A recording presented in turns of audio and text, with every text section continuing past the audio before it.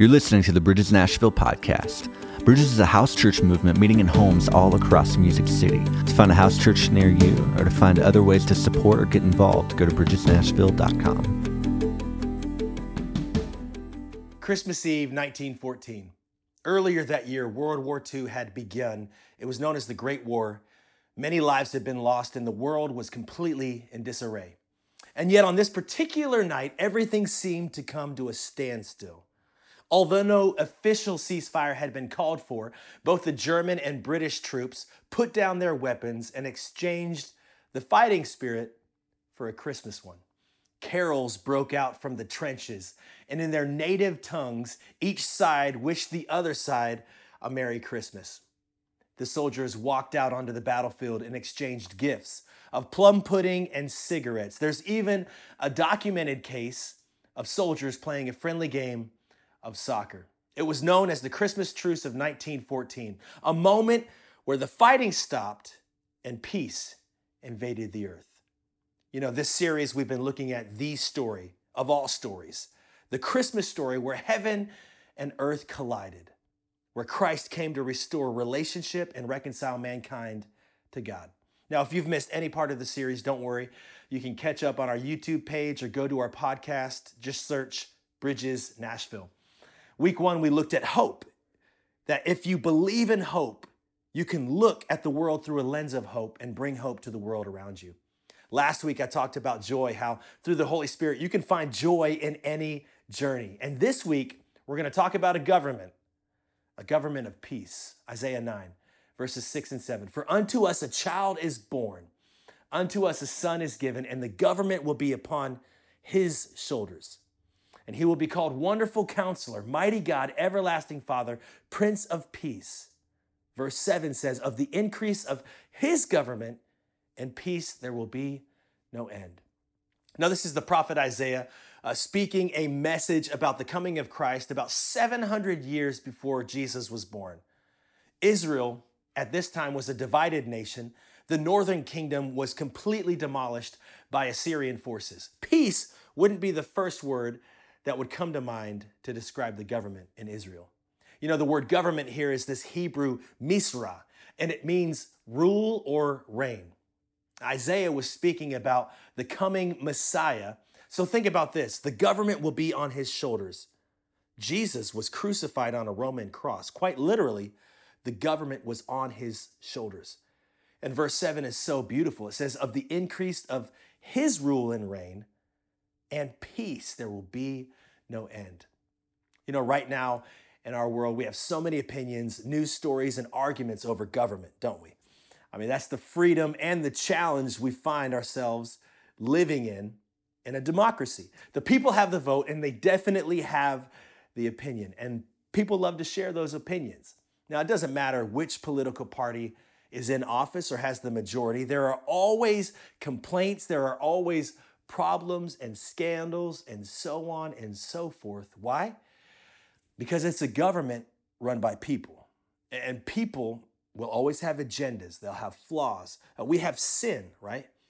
But imagine a government where none of that was an issue, where there was perfect order. And this is God's government. Jesus is called the Prince of Peace in this passage. Prince, of course, being a royal term, literally the son of the king, the son of the God of peace, Jehovah Shalom. Jesus was bringing a new kingdom, which last week we talked about that, right? Romans 14:17 says that the kingdom of God is of righteousness, peace, and joy. So come on, who could use some more peace in their life?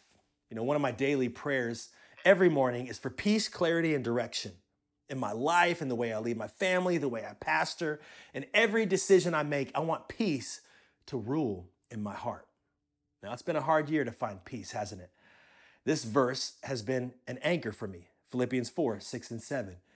You've heard this many times. Do not be anxious about anything, but in every situation, by prayer and petition with thanksgiving, present your requests to God. And the peace of God, which transcends all understanding, will guard our hearts and minds in Christ Jesus. Just as joy is a fruit of the Spirit, so is peace. And we can have it every single day if we live out Philippians 4. God can breathe his peace into any situation, just as he did on that very first Christmas. It wasn't a very peaceful time. Let's look back on the origins of the Christmas story 2,000 years ago, and we find a lot of chaos surrounding the scene. Mary, she was a virgin teenager, and she had just announced to her parents that she was pregnant, but it's okay. It's the Holy Spirit's baby. I mean, talk about getting shunned by her complete society. And then by the time the baby came, the only place she could find as a delivery room was a stable with a bunch of smelly farm animals. Not much peace. Then you've got Joseph. Joseph was a guy who was respected by the community. The Gospels make the point of saying that he's a descendant of King David. Joseph was a righteous man, so he was going to do the right thing by divorcing Mary in quiet, preserving her dignity and his. But then an angel of the Lord appears to him by dream and says, listen, everything Mary has told you is true. Not much peace in processing that. And then you look at the nation of Israel. At the time, taxes were going crazy. There was anything but peace. King Herod was ruling the Roman Empire, and he was nuts. He murdered his wife, his mother-in-law. He killed his own 3 sons. And you may or may not know this, but Herod was actually part Jew and part Gentile himself. So he called himself the King of the Jews. So you can see why he was a little upset about hearing about the birth of the Savior. And in Matthew chapter 2, we see just how crazy Herod was when he ordered the death of every boy 2 and under all throughout Bethlehem. Not much peace. It was a mess. But God came to be with us right in the middle of our mess. He sent his son as the Prince of Peace. Now, in the culture of that time, the son was often sent as a messenger and a representative of the Father, to be an extension of his voice. Listen to me. Christ was God in flesh, Emmanuel, God with us. He was bringing about the Father's message and a new kingdom, a government of peace. We talked about the Hebrew word for government earlier, misra. The Hebrew word for peace is shalom. It's used as a greeting and as goodbye in Israel. People will often say shalom, much in the same way that we might say peace be with you or give people the peace sign when we're leaving somewhere. Funny side note here, this is pretty cool. Leonard Nimoy, who played one of the most famous characters on TV of all time, Spock in the original Star Trek, came up with the Vulcan symbol himself. It's like this. You probably have seen this. This is actually the shape of the Hebrew letter Shin, which is the first letter in the word shalom. So think about this as an intergalactic peace sign.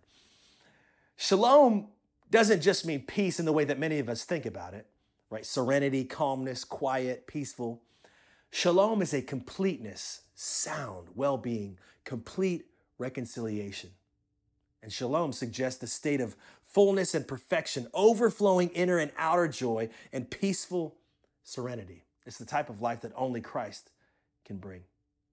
Shalom was broken by sin in the Garden of Eden, and through Christ, the second Adam, as he's often referred to, Son of God, Son of Man, shalom was restored. Now this again is part of the good news, the gospel, the life to the full that Jesus came to give us.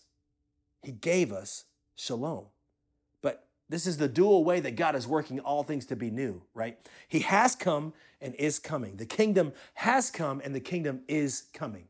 I mean, we can tell that we're not quite yet in a place where all things are new, but we do live in a place where all things are being made new.